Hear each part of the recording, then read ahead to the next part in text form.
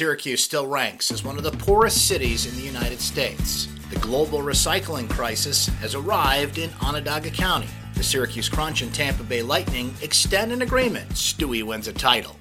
This is your Syracuse.com flash briefing for Thursday, September 13th, 2018. I'm Brent Dax. The city of Syracuse is one of the 10 poorest places in the United States, according to data released by the U.S. Census Bureau.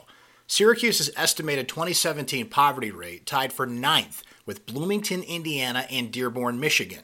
Syracuse is keeping company at the top of the list with the poorest cities in Ohio, Michigan, and New Jersey.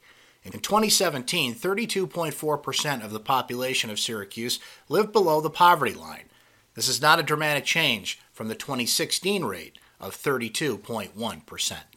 The global recycling crisis has arrived in Onondaga County, and it's probably going to cost you. An upheaval in global recycling markets over the past year has the Onondaga County Resource Recovery Agency facing a deficit next year of $2.5 million. The agency is considering an increase of 10% or more on its major source of revenue, the fee it charges haulers to bring garbage to the incinerator in Jamesville.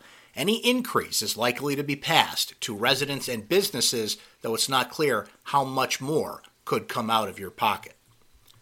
The Syracuse Crunch and Tampa Bay Lightning have reworked and extended their long-term marriage by at least 5 seasons. The teams announced an affiliation extension of that length with an option for 2 additional years. The extension ensures that Tampa Bay's top prospects will develop their talents in Syracuse through the 2022-23 season, with a mutual option for 23-24 and 24-25. Cicero North Syracuse Stewart Breanna Stewart led the Seattle Storm to their 3rd WNBA title Wednesday night.